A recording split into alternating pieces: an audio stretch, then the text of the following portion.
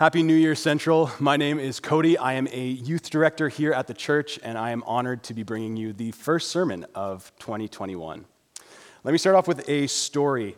William Post III, also known as Bud, was a 40-year-old carnival worker. He had been in and out of jail. He didn't have a dollar to his name, and you could say that his life was purposeless and aimless. That is until he won over $16 million in the Pennsylvania lottery in 1988.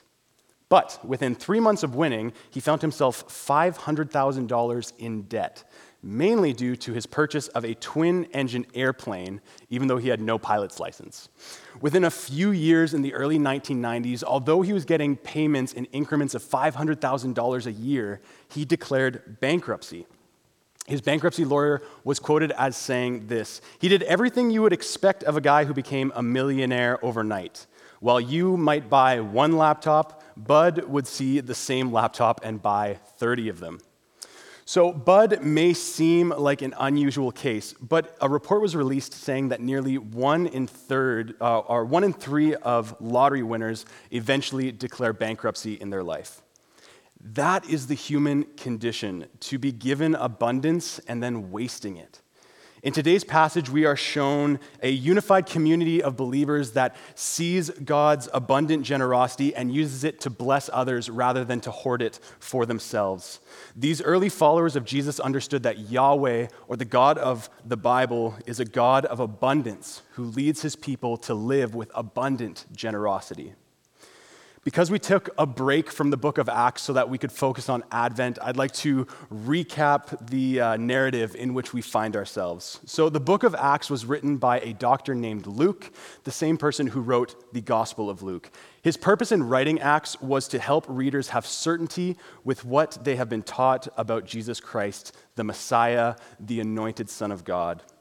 Luke writes an orderly account of how the early believers are empowered by the Holy Spirit to witness or to testify of the good news of Jesus' life, death, and resurrection so that they could repent and believe in him.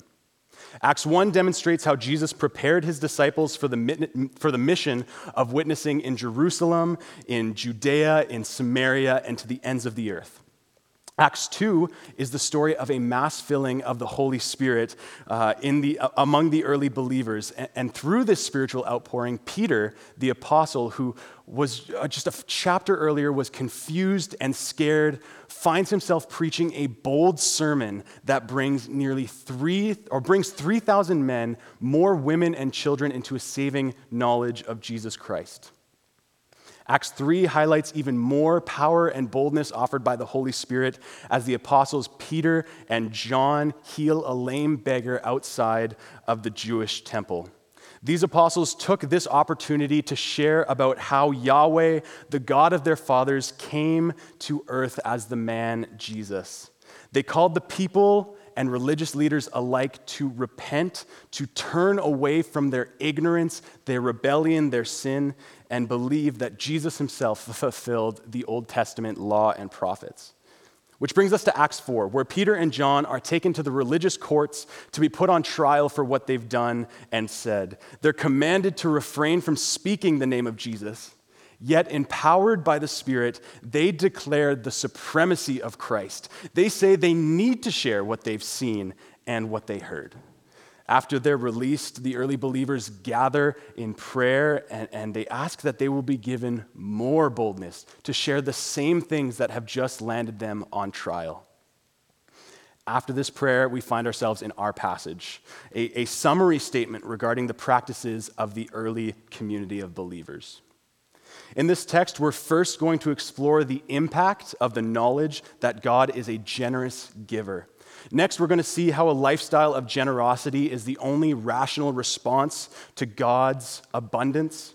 And finally, we're going to look at Barnabas, who is the prototype of generosity, who provides us an understanding that our God is one of abundance, who calls his people to live with abundant generosity. So first, God is a generous giver.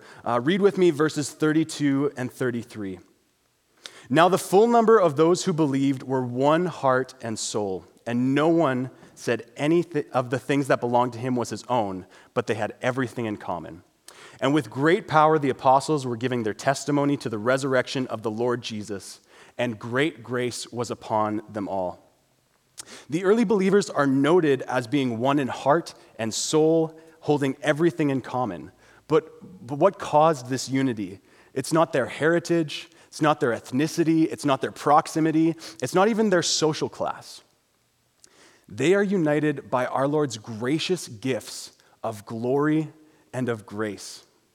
The first, glory, is found in the fulfillment of our Lord's high priestly prayer in John 17. In the narrative of John, we find ourselves at the Last Supper before Jesus was to be tried and to be arrested, tried, and then crucified.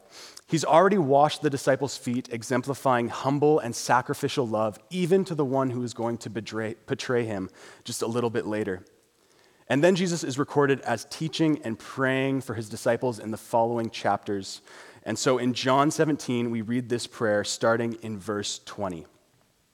I do not ask for these only, but also for those who will believe in me through their word, that they may all be one, just as you, Father, are in me and I in you, that they also may be in us, so that the world may believe that you have sent me. The glory that you have given me, I have given them, that they may be one, even as we are one. I in them and you in me, that they may become perfectly one, so that the world may know that you sent me and loved them, even as you loved me. Jesus prays not only for the disciples that were present, but also for people who will believe through their witness and through their testimony. That is highlighting all present and future believers. Our Lord prays that every believer is united by the glory contained in Jesus, which is now designated to every believer. But what does it mean to receive Christ's glory? Well, C.S. Lewis puts it like this in his book, The Weight of Glory. For glory means good report with God, acceptance by God, response, acknowledgement, and welcome into the heart of things. The door on which we have been knocking all our lives will open at last. To receive glory is to be made right in God's sight. That is justification. It also means being transformed to look like Jesus day by day, meaning sanctification. The Apostle Paul regards glory in 2 Corinthians 3:18 by saying, "And we all, with unveiled face, beholding the glory of the Lord, are being transformed into the same image, from one degree of glory to another, for this comes from the Lord, who is the Spirit." When we believe and are gifted the glory of Christ, we are gifted a tangible representation of an eternal reality. We are gifted the opportunity of living right now in relationship with God through Jesus and through the power of the Holy Spirit. At the basis of our unity in Christ is the acceptance that comes from turning towards and believing in Jesus, being transformed into his likeness, glory. The second gift the text highlights is that of great grace upon them all. We just celebrated Christmas, which means we just celebrated the incarnation or the embodiment of God into the baby Jesus, in the baby Jesus. This baby came to fulfill, or in other words, to fill up to the point of overflowing the entire hope of the Old Testament. That the exile of God's people caused by their brokenness and rebellion or sin will end, and humanity will be reunited with their Creator.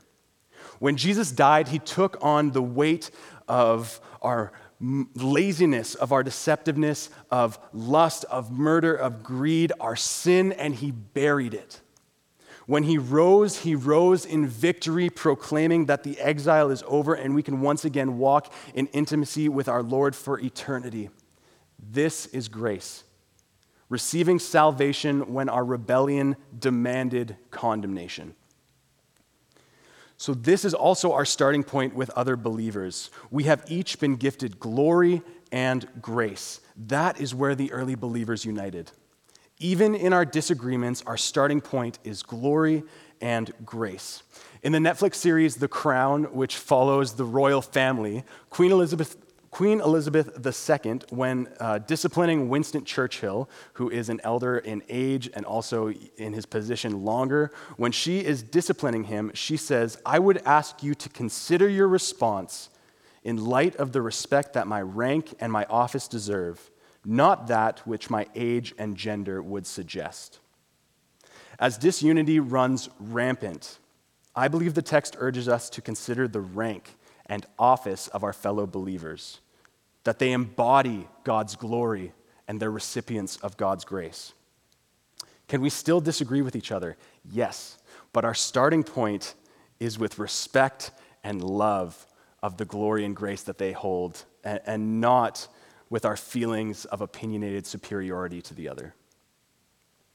So with that in mind, I believe the text shows us the only rational response to God's abundant generosity is to live a lifestyle of generosity. Read with me verses 34 and 35. "There was not a needy person among them, for as many as were owners of lands or houses sold them and distributed to each as any had need." Oh, no, I skipped it. "Sold them and brought the proceeds of what was sold and laid it at the apostles' feet, and it was distributed to each as any had need."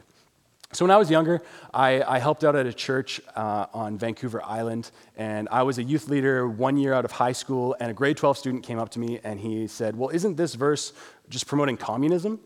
And I was frozen. I didn't really have an answer. I think I just said, no, but I don't know why. And I think I know I have a better answer, so I hope he's somehow watching this stream and he wasn't just walking around confused for a few years. This community was not forced to give, but it was their reasonable response to everything they believed they have received from God.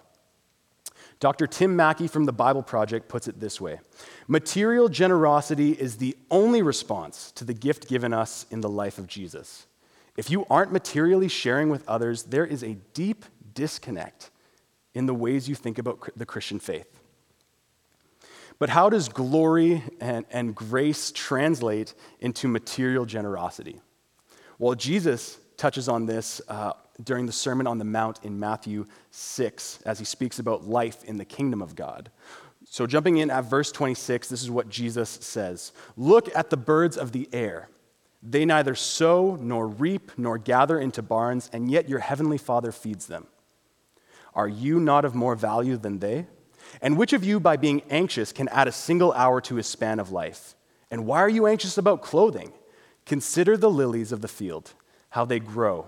They neither toil nor spin, yet I tell you, even Solomon in all his glory was not arrayed like one of these. But if God so clothes the grass of the field, which today is alive and tomorrow is thrown in the oven, will he not much more clothe you, O you of little faith?" What we're seeing here is a mindset shift. Jesus is inviting his listeners to sit and ponder the birds, to stop and reflect on flowers. If they, being insignificant, are cared for by God, how much more will you receive God's care, O child of God? Yes, but birds don't have a mortgage, and flowers aren't trying to send their kids to college. It's true. But let's not neglect the "how much more" statement that Jesus makes here. If our mindset is immediately drawn to the limitations of our own situation, then we will never be able to witness the extension of God's generosity and abundance. If we only focus on the limitations, we will never witness the extension of God's generosity and abundance. Jesus was raised with a worldview that God created the world with enough, even more than enough, with absolute abundance. We can see that through the Old Testament narratives of provision and care that God has. But the human mindset is to see scarcity over abundance and to hoard for ourselves all things. The Apostle Paul made a point to highlight the generosity among early Christians when he wrote to the church in Corinth. So Corinth was a social hub. It was a trade route. It played host to many upper class and rich people. So Paul wrote to the church there in 2 Corinthians 8, 1-5. He says, "We want you to know, brothers, about the grace of God that has been given among you, among the churches of Macedonia. For in a severe test of affliction, Their abundance of joy and their extreme poverty has overflowed into a wealth of generosity on their part. For they gave according to their means, as I can testify, and beyond their means of their own accord, begging us earnestly for the favor of taking part in the relief of the saints. And this, not as we expected, but they gave themselves first to the Lord, and then, by the will of God, to us. Though the churches of Macedonia were poor and in the middle of affliction, they saw that giving of and beyond their means to the apostles' mission was an act of grace. Out of their knowledge of God's gift of grace, by their own accord, they gave generously to the apostles' mission. They lived a lifestyle of generosity. Similarly, we see that the early believers in Acts were dead to the consumer race of the world. And we may think, well, they didn't have much to begin with. So what did they give? Did they give like a goat, or did they give like a chicken or a pigeon or something? Well, no, it says they sold land and houses. Do you know what that would translate to in our time? Land and houses. What they're saying here is they didn't care about their legacy. They didn't care about their inheritance. They saw all of their possessions as tools given to them so they could do the work their King Jesus had for them to do. This is a call to action. And it almost begs the listener to dismiss the preacher or the church as a money grabber who's only interested in squeezing out a little bit more of generosity as the Christmas season kind of trails off. But I would argue that this is your heart response to Scripture rather than the words that I'm saying. I've taken special care not to say the word money. I've used terms such as generosity with possessions of material or wealth. But immediately, most of our minds, mine included, go to the need to protect our bank account because we don't think we have enough. We're under the illusion that there is not enough in the world, and we must therefore protect, hoard up, store up what we do have. It's a scarcity mindset. And now in no way do I want to dismiss or downplay the plight of the financially burdened. I think about money way more than I should. I often tell my wife that we don't have enough. But in those moments, I have to ask myself, who is my master? Who's my Lord? If my master is money, there is no limit to what I can hoard up and preserve. But if my master is Jesus, there's no limit to what I can give as a grateful response to God who did not withhold his own son. So, am I condoning selling all that you have to give to the poor and the church? Not necessarily. I live in a house. I own a car. I'm pretty sure most of the pastors here either own a car or a house or even have a savings account. What I am inviting you to do is shift your mindset from one of scarcity to one of abundance. This means assuming that everything you own belongs to God and should be used as a response to his great generosity.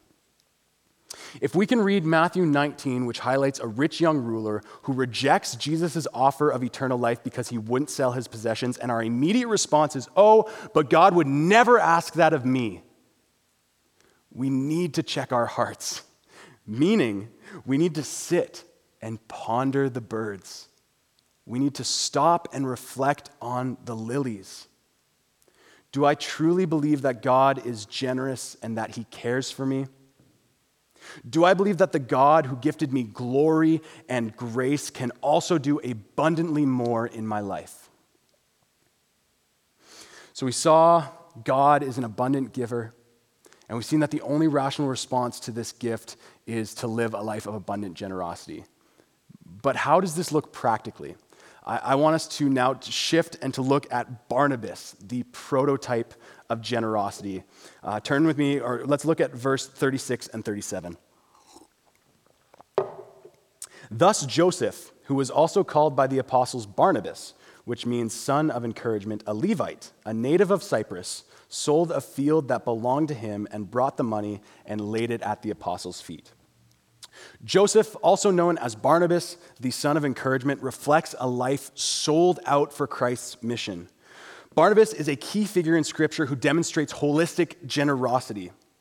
He saw opportunities to live with abundant generosity as opportunities to share the gospel. This good news that the God of abundance extends his gift to all who repent and believe. He's not generous for generosity's sake, but he's generous with a purpose in mind.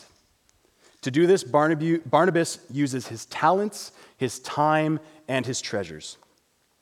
First, Barnabas was gifted with encouragement. He used his talents to further the work the apostles were accomplishing in the name of God's kingdom.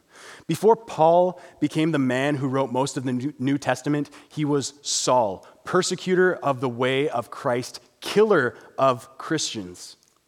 After Paul encountered the resurrected Jesus, Barnabas stood alone among the early believers to accept Paul's repentance. He petitioned for Paul in Jerusalem, he took him under his wing, and both of them went and proclaimed Jesus boldly.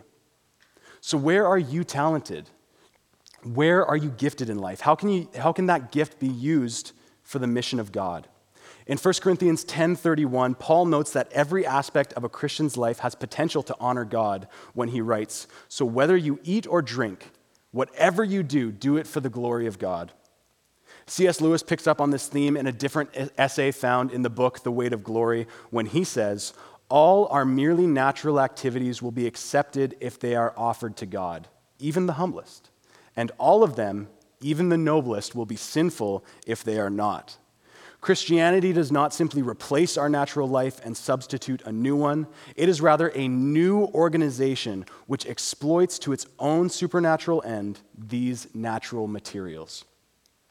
Lewis is stating that when we surrender our natural abilities, our God-given talents to God's mission, he will use them to extend the gospel, excluding, of course, any talents that would actively rebel against God or his word. So are you a musician?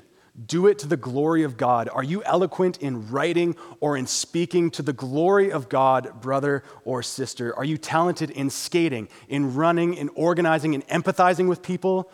Find ways, look for opportunities in the community and in the church to use these talents as a means to share the gospel with those around you. Barnabas was generous with his talent. Next, we can see that he's generous with his time, which goes hand in hand with talent. Do you think that Saul became Paul overnight? I mean, maybe the name change, but the person, it took a lot of work. It took hours and days and years of preparation and teaching to build him up in the knowledge of Jesus. It's as if someone was a Boston Red Sox fan and they finally converted over to the right belief that the Toronto Blue Jays were the best baseball team. Well, it would take hours to remind that person not to cheer for Boston, not to care about the stats of Alex Verdugo, not to care about a Boston home run.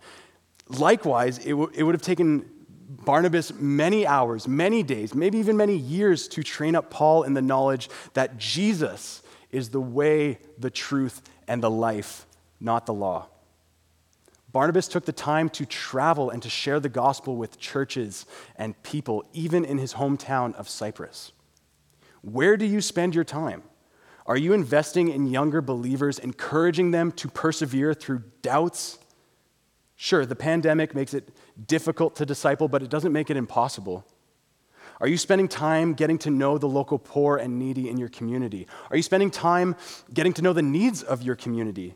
Are you investing time in the church, in the Bible, in prayer?